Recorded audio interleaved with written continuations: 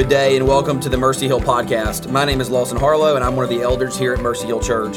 What you are about to listen to is a sermon that was preached during our weekly worship services in Olive Branch, Mississippi. We hope that you will be encouraged by the preaching of the word as you aim to follow Jesus and make disciples. For more information about Mercy Hill Church, you can visit mercyhillob.org or you can find us on Facebook at facebook.com/mercyhillchurchob. Thanks for listening. Well, good morning. If you have a Bible this morning, I invite you to turn to Romans chapter 8. Romans chapter 8. And we'll spend the majority of our time this morning looking at verses, really the end of verse 4 down to verse 9. But we're going to read verses 1 to 11 to get started. Romans chapter 8, beginning in verse 1 all the way down to 11. And when you get there, please stand in honor of God's word. Romans 8, verses 1 through 11. I want to remind you that we believe these words were given by inspiration of God and are the only sufficient, certain, and authoritative rule of all saving knowledge, faith, and obedience. Romans chapter 8, beginning in verse 1 says, "There is, therefore, now no condemnation for those who are in Christ Jesus. For the law of the Spirit of life has set you free in Christ Jesus from the law of sin and death. For God has done what the law, weakened by the flesh, could not do. By sending his own Son in the likeness of sinful flesh, and for sin, he condemned sin in the flesh, in order that the righteous requirement of the law might be fulfilled in us, who walk not according to the flesh, but according to the Spirit. For those who live according to the flesh set their minds on the things of the flesh. But those who live according to the Spirit set their minds on the things of the Spirit. For to set the mind on the flesh is death, but to set the mind on to set the mind on the Spirit, is life and peace. For the mind that is set on the flesh is hostile to God, for it does not submit to God's law. Indeed, it cannot. Those who are in the flesh cannot please God.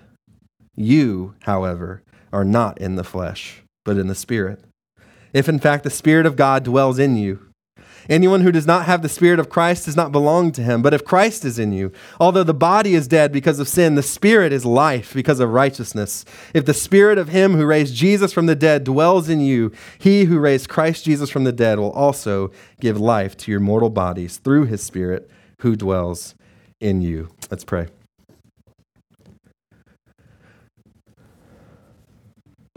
Our Father, use your word this morning to encourage the saints, to convict the sinner, to conform us into the image of your Son, to grow us together as a body. Help me this morning as I preach your word to be clear. Lord, remind us of the glories of this gospel, that we have been saved not by our own doing, not by anything we have mustered, but by the glorious grace that you bestow freely.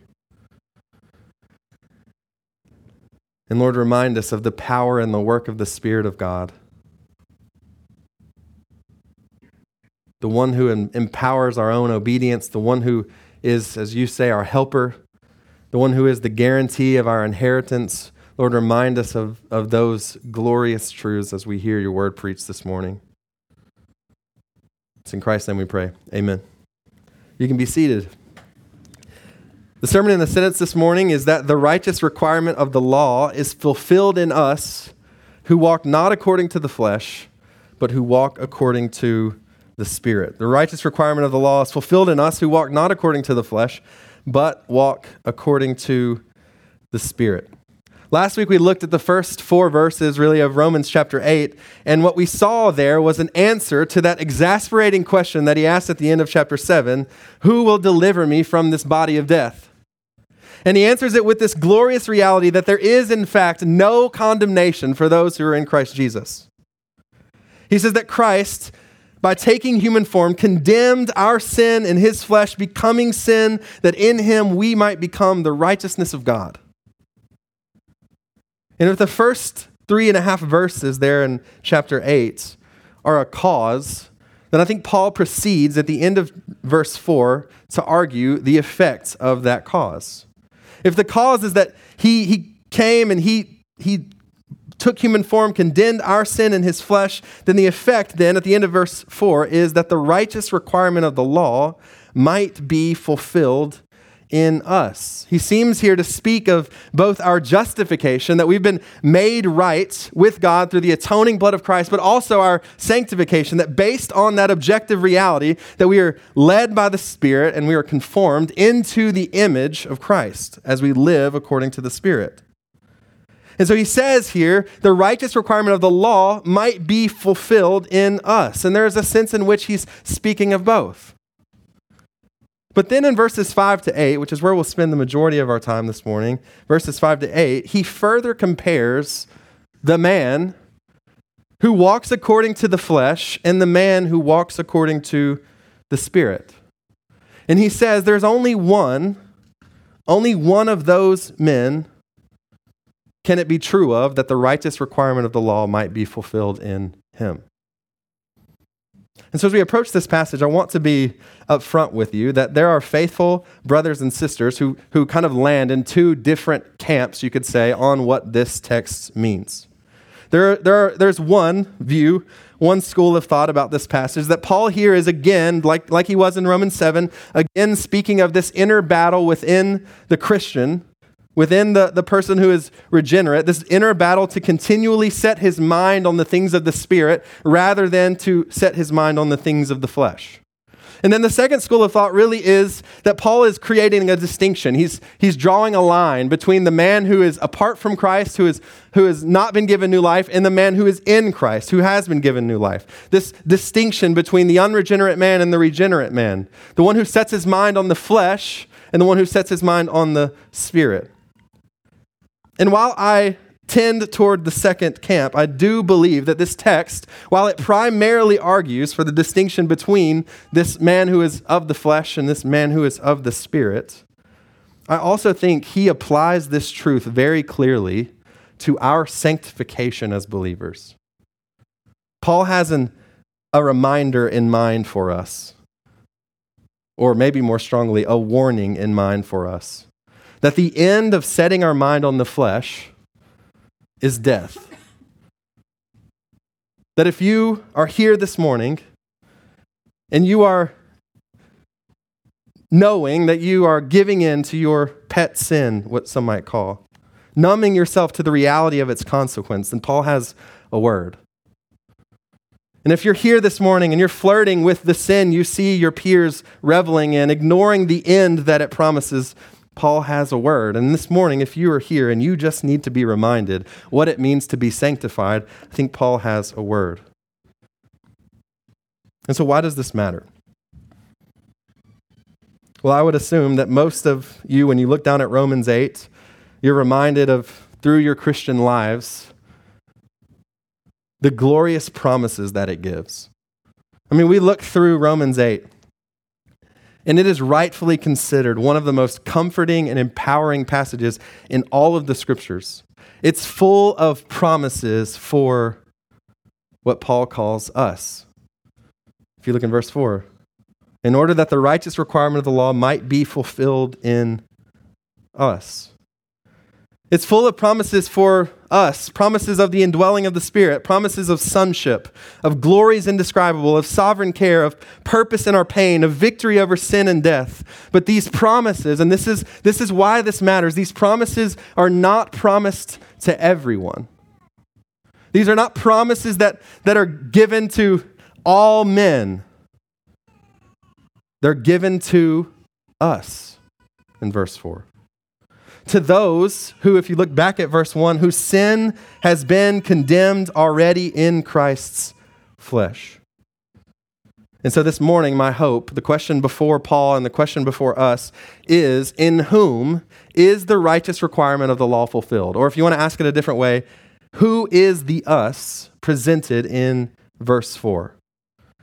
But before we can do that, we have to look at who the us is not. And so if you're taking notes this morning, there's really two major headings that I want to look into this morning. The first is those who walk according to the flesh, and then second, those who walk according to the Spirit. So first, those who walk according to the flesh. In verses 5 to 8, Paul really gets to the bottom of what it truly means to walk according to the flesh.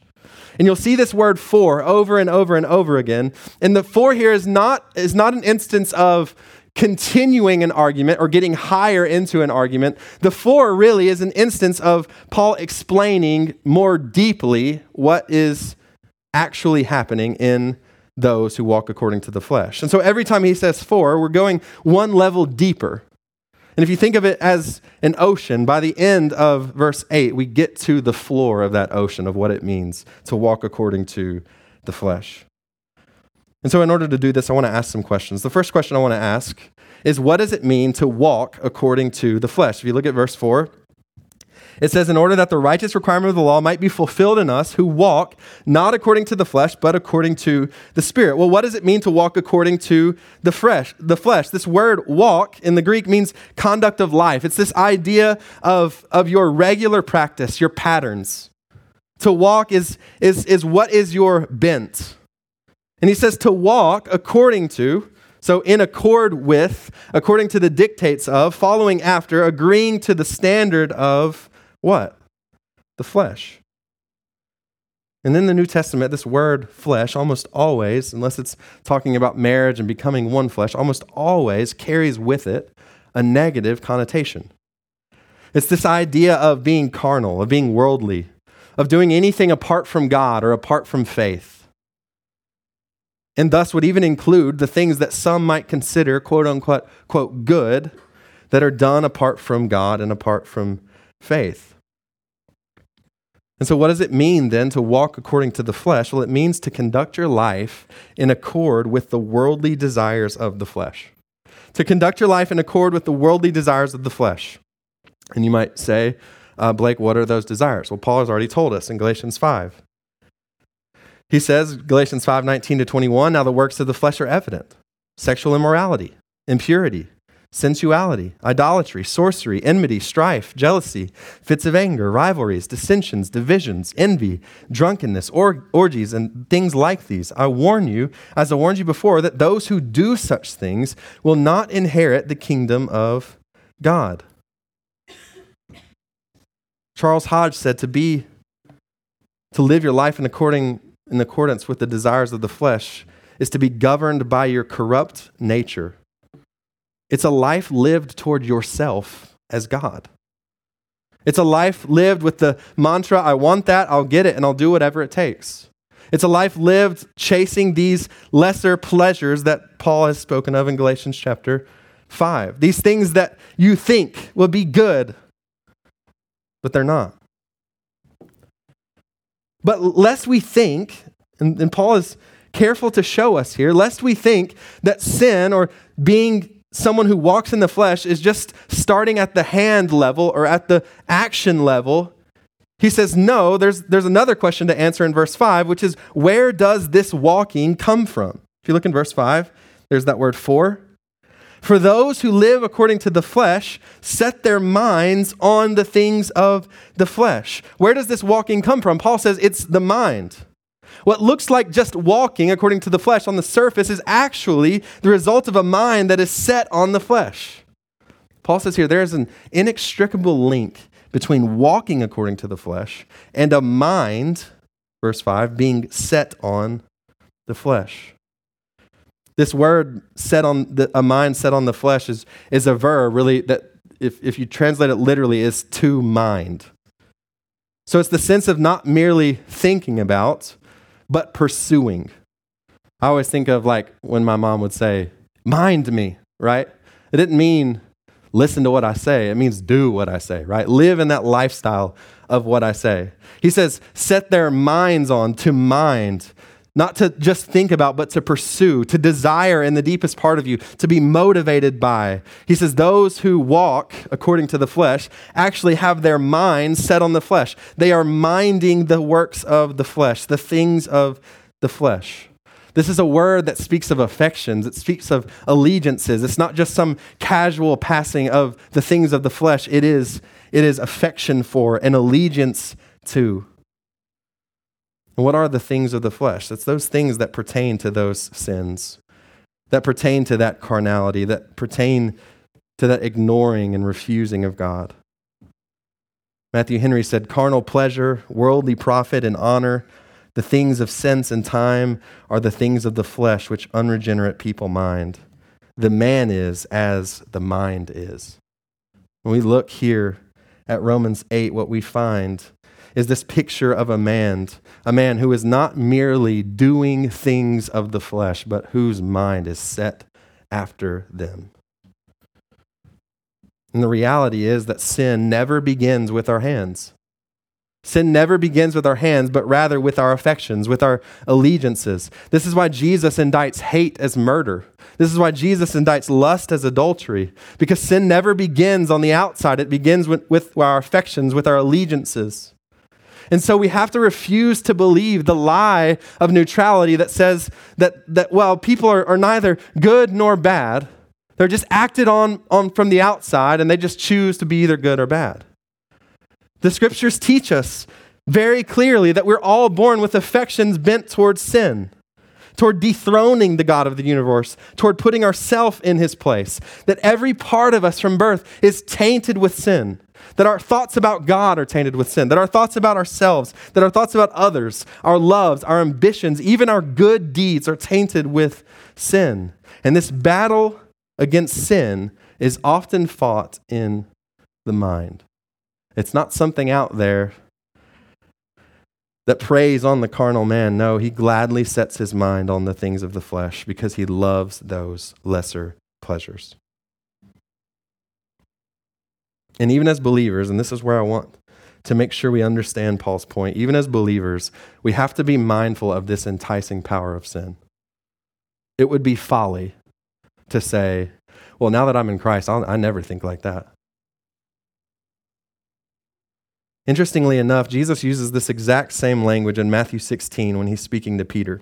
In Matthew chapter 16, Peter has just basically pronounced that Jesus is the Christ. He has said that, and Jesus says, on this rock I'll build my church. And then we have in verse 21 this account, and it says, from that time Jesus began to show his disciples that he must go to Jerusalem and suffer many things from the elders and chief priests and scribes and be killed, and on the third day be raised. And Peter took him aside and began to rebuke him, saying, far be it from you, Lord. This shall never happen to you. But he turned and said to Peter, get behind me, Satan. You are a hindrance to me. Now listen to this. For you are setting your mind, you're not setting your mind on the things of God, but on the things of man. Peter's words to Jesus prove the power of sin to preach to us that we can claim Christ but pursue our own evil desires. Peter here has said true things about Christ, and then he says, no, not to suffer, Lord. And Jesus' appropriate answer is to tell him where that sin, that lie originated with Satan himself. It's the same temptation that Jesus endured in the wilderness. Just bow down to me, Satan said. Just bow down to me and I'll give you all of this.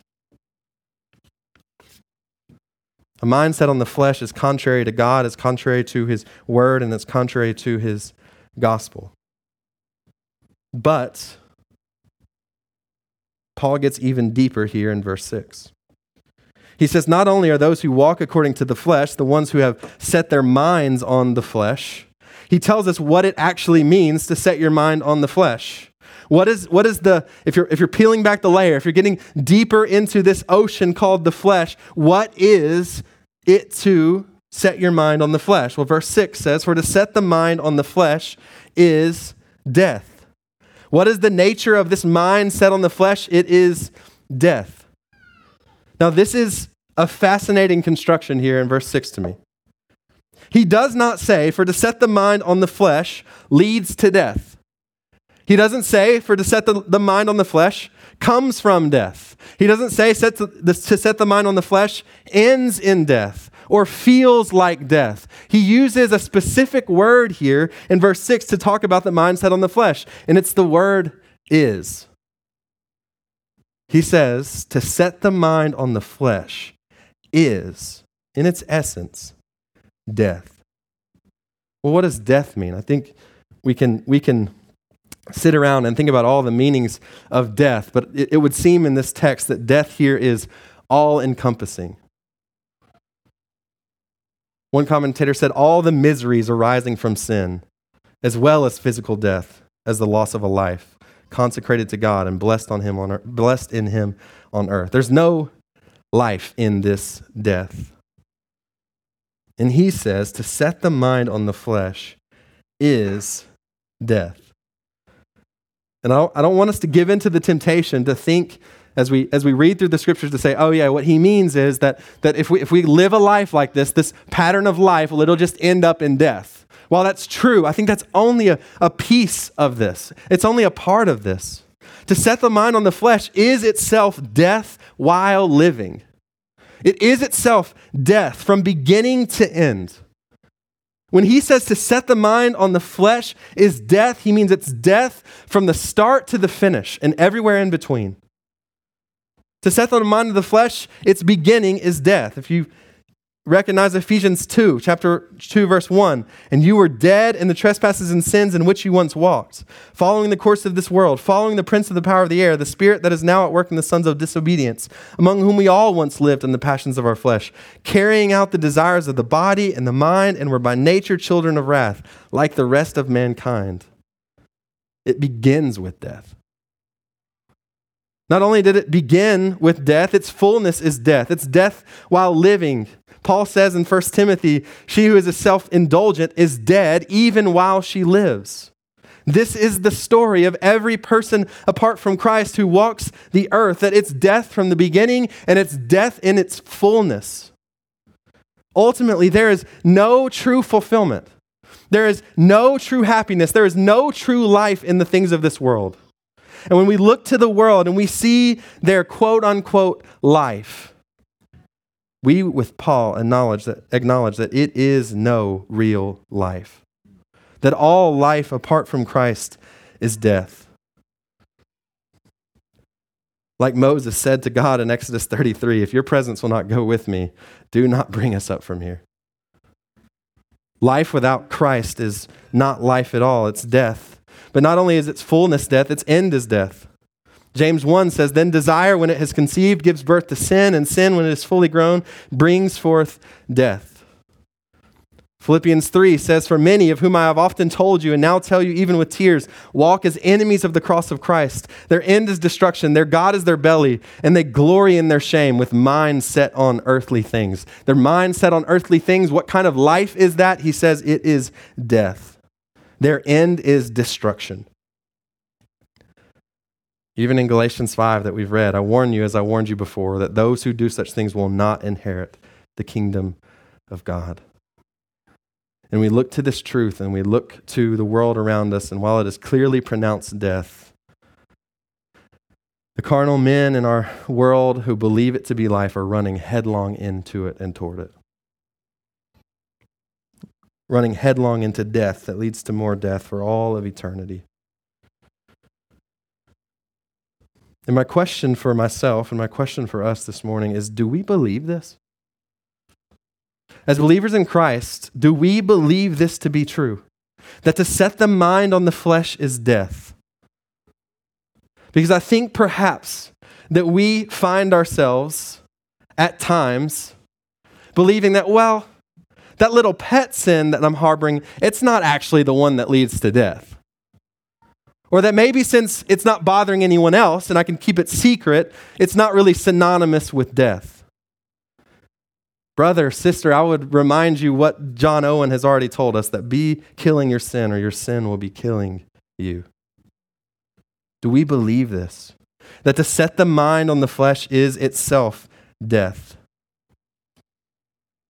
But I think in order that we would understand, Paul goes even a step further in verses 7 and 8.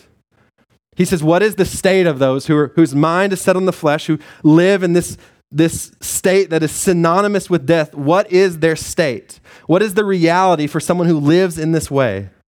He says in verse 7, for the mind that is set on the flesh is hostile to God, for it does not submit to God's law. Indeed, it cannot. Those who are in the flesh cannot please God.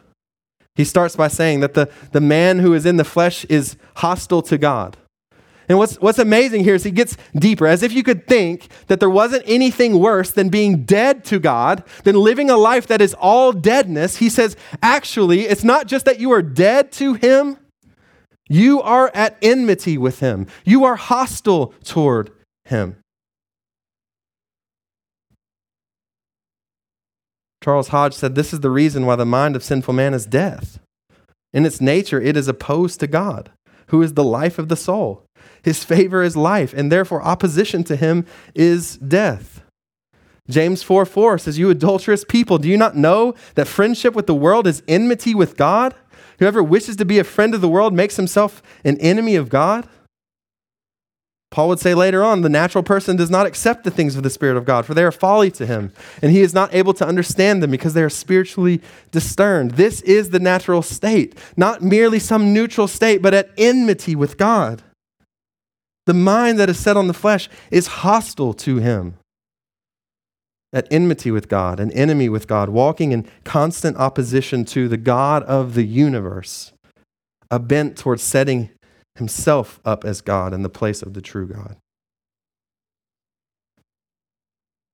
I think this acts as a warning to us this morning that there are no little sins. To live in sin is to set the mind on the flesh, and to set the mind on the flesh is dead, and to be dead in sin is to be at enmity with God. There are no little sins. But not only is it say he's hostile, if you keep on going in verse 7, for the mind that is set on the flesh is hostile to God, for it does not submit to God's law. Indeed, it cannot. There's a refusal and an inability to submit to God's law. Hatred for God's law is synonymous with hatred for God because he himself is the author of the law. It communicates who he is. And Jesus spoke of this. We read part of it, a similar part of it this morning.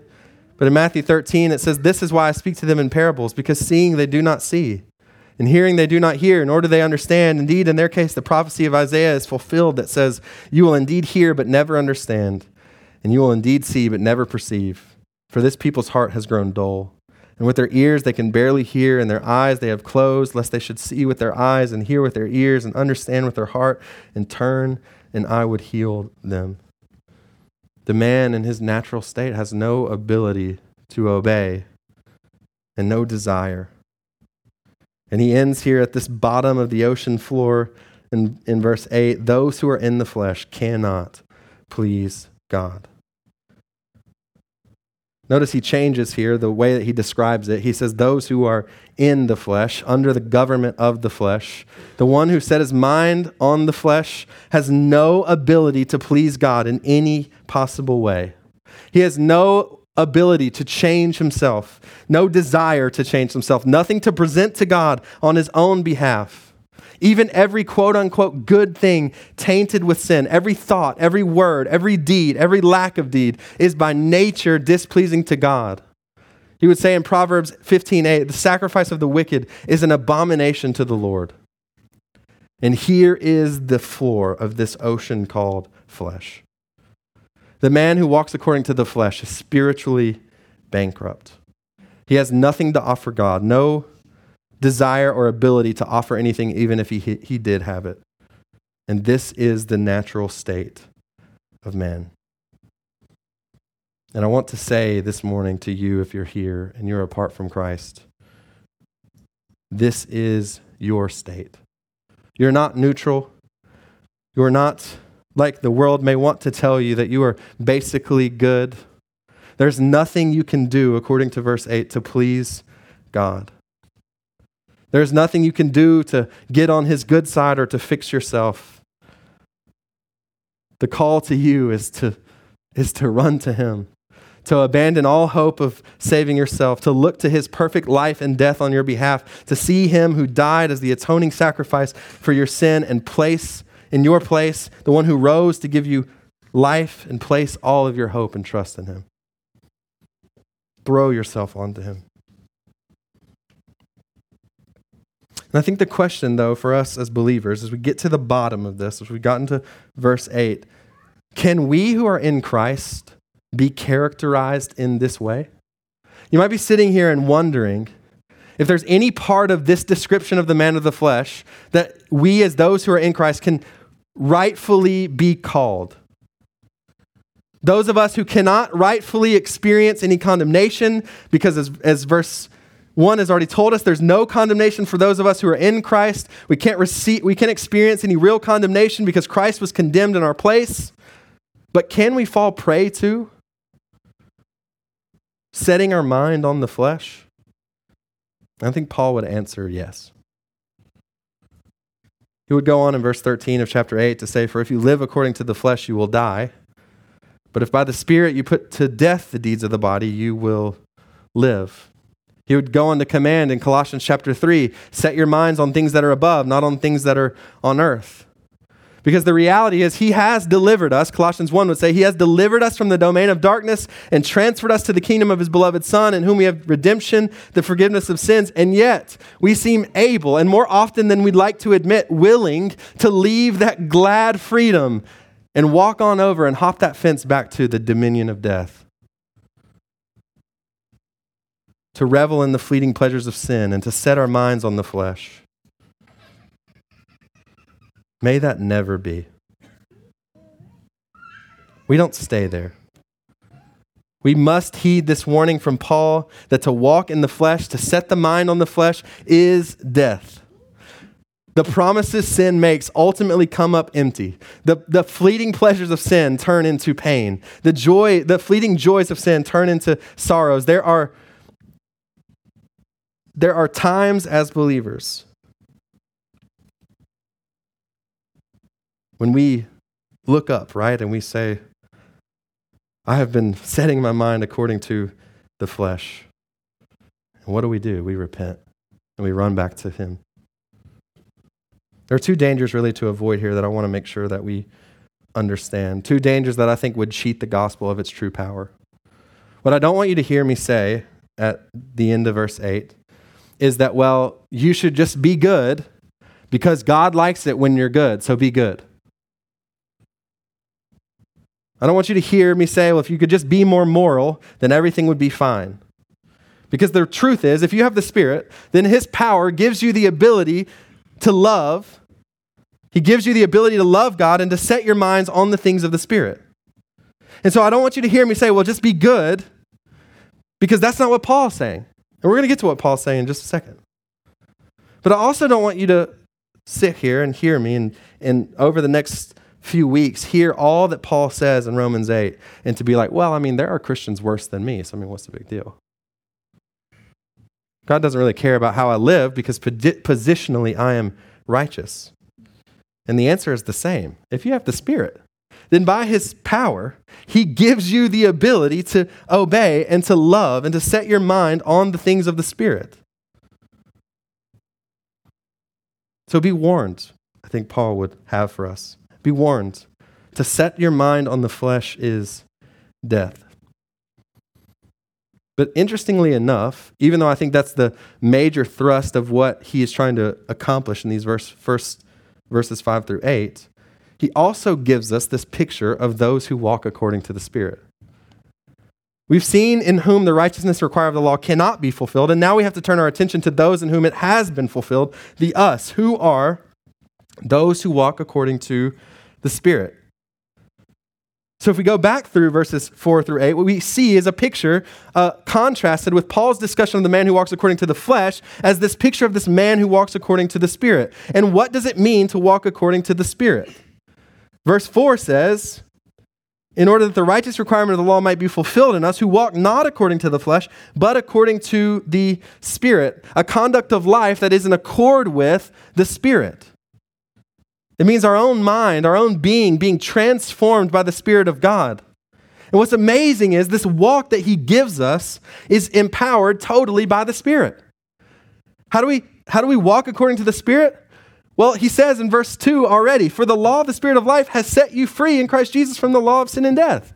He started it. Not only did he start this walk, he is empowering it. Jesus said that he was the helper. And not only is he empowering the walk according to the Spirit, but he is sustaining it. That is, we prayed earlier, he is the guarantee of our inheritance.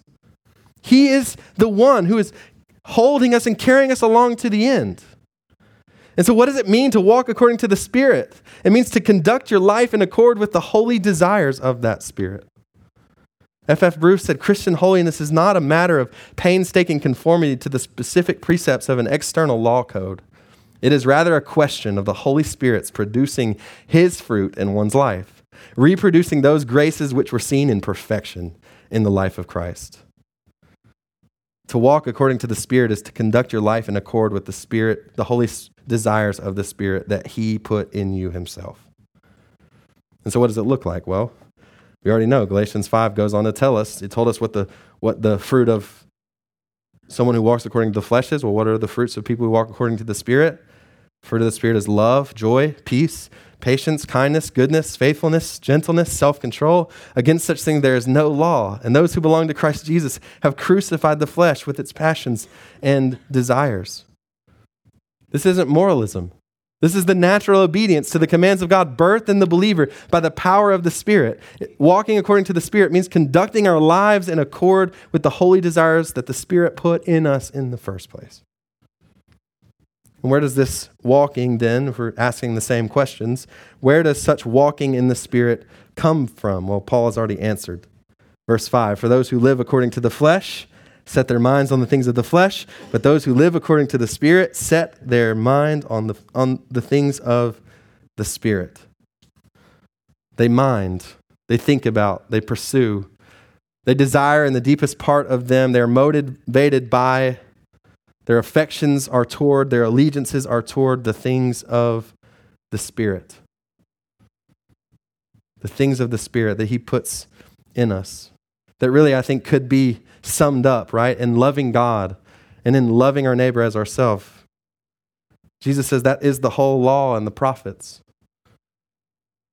This walking comes from a mind that is set on the things of the Spirit, a mind that is set on Christ, that the Spirit does by giving life to our mortal body so that now we see Christ as glorious and Christ as beautiful. And interestingly enough, Paul uses the same phrase that we find in verse 4 when he says that the righteous requirement of the law might be fulfilled in us. He uses this exact same phrase in chapter 13.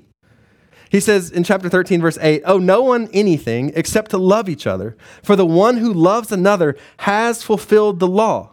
For the commandments, you shall not commit adultery, you shall not murder, you shall not steal, you shall not covet, and any other commandment are summed up in this word. You shall love your neighbor as yourself. Love does no wrong to a neighbor. Therefore, love is the fulfilling of the law. Who empowers such love? The Spirit of God. And the man who walks according to the flesh has his mind set on, according to the Spirit, has his mind set on the things of the Spirit. And I love how this gets into the opposite of what he says happens when your mind is set on the flesh. If you look at verse 6. For to set the mind on the flesh is death, but to set the mind on the Spirit is life and peace. He says to set the mind on the Spirit is life. Life real and genuine. What kind of life have you been raised to? A gloriously full life. Jesus said, I have come that they may have life and have it abundantly. And church, this is so vital to our understanding of this Christian life, that normal is gloriously full. That a common life in Christ is gloriously full. That the ordinary Christian life is far fuller than the most extraordinary life lived according to the flesh. This is a life that's full and real and genuine. But what kind of life is it? It's a life in the Spirit. It's a life that is empowered by the Spirit to live a life of holiness. It's a life that is empowered by the Spirit to be conformed into the image of Christ. For the law of the Spirit of life has set you free in Christ Jesus from the law of sin and death. But not only that, it's a life starting now and lasting forever.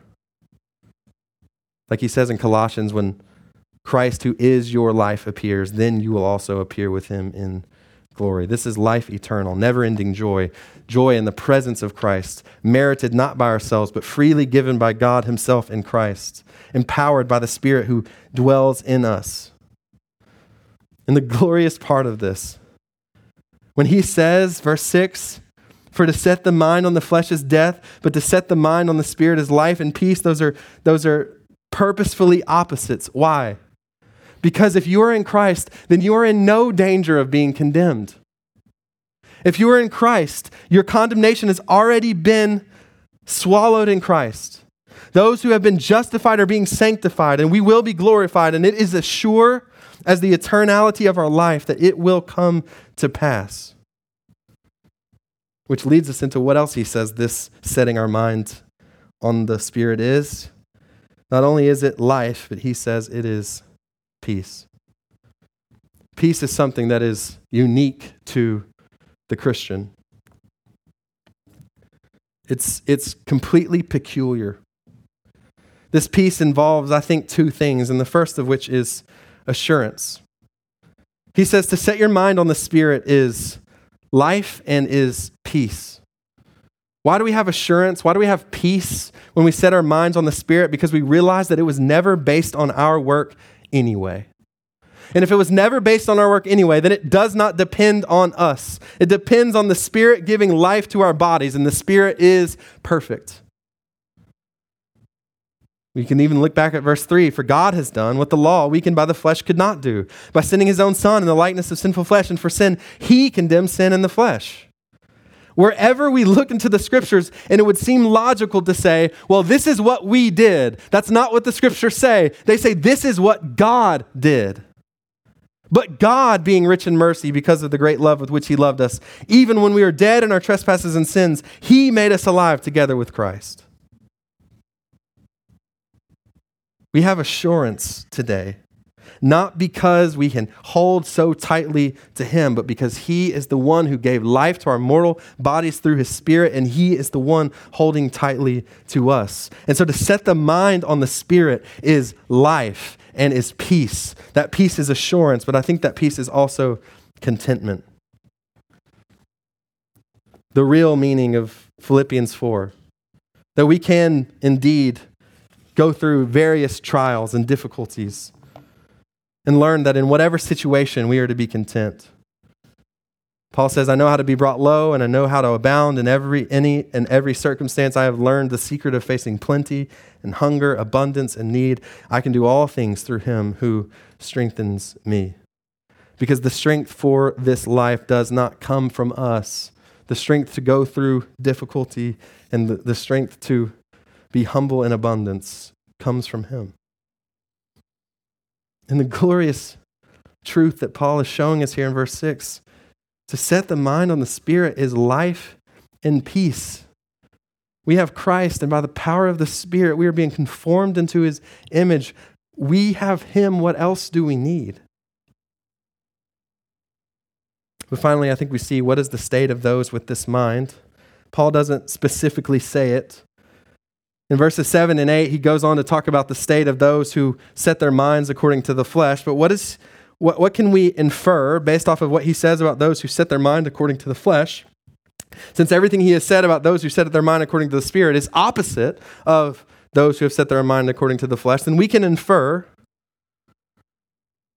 that those who set their mind on the Spirit have relationship with God. This glorious truth of the gospel that he took his enemy and made us friends. That those who were at enmity with him, he adopted into his family. That the state of those who have their mind set on the Spirit is that we have relationship to God. We are not in hostility with him. We are not condemned by him because our condemnation has been taken in Christ. We have relationship to God. Not only that, we have the ability to submit to God's law. And this is so amazing, the power of the Spirit in us, that we have been taken from people who did not want to, nor were we able to submit to God's law, and he gives us the power to obey it. Not only does he give us the ability to submit to God's law, he gives us love for it. He took hatred for the law, or at least only love so that we could look good to others. And now we love it. Why do we love it? Because it reveals his character to us. Because it shows us who he is. And not only that, if you look at verse 8, those who are the flesh cannot please God. And we know this to be true from Romans 6. And we'll see it even further as we go on in Romans 8. that we have the ability to please God in everything. Seriously, in everything. That if we're in Christ, the objective reality is that if you are in Christ, if the Spirit has given you life, then God is at this moment pleased with you because he is pleased with Christ. It's an objective fact. It's not based on anything you've done. It's not based on anything you ever do. It's simply based on his grace poured out toward you, the Spirit that's giving life to your mortal body. How is this possible? It's only possible by his grace. Calvin said, there is, however, no reason why anyone should on this account attribute salvation to works. For though God begins our salvation and at length completes it by renewing us after his own image, yet the only cause is his good pleasure, whereby he makes us partakers of Christ. And so I want to leave you this morning with the question that we started with. Verse 4 says that the righteous requirement of the law will be fulfilled in us. Who is that us? And I think Paul answers it here in verse 9. You, however, are not in the flesh, but in the Spirit, if in fact the Spirit of God dwells in you. It's as if Paul says, you know who you are. You know who you are. We've heard who we are. And the flesh has no part of that. Who is the us? Well, he's already told us. The us is their saints. The ones who are righteous by faith. The ones who are justified by his grace as a gift. The redeemed. Those who walk in the footsteps of the faith that our father Abraham. Those who share in that faith. Those who have peace with God. Those who have access by faith into his grace. The once ungodly who Christ died for. Those justified by his blood and saved from the wrath of God. The reconciled ones. Those with eternal life. Those who are dead to sin and alive to God. The crucified with Christ. Those who consider themselves dead to sin and alive to God. Those who present ourselves to God. Those who are set free from sin, those who have become obedient from the heart, those who are being sanctified, those who have died to the law, those who belong to another, those who serve in the new way of the Spirit, those for whom there is no condemnation left, and now those who are in the Spirit and who have the Spirit in them. That is who you are. Set your minds on the things of the Spirit, for he has condemned our sin in his flesh. He has fulfilled the righteous requirement of the law in us. Let's pray.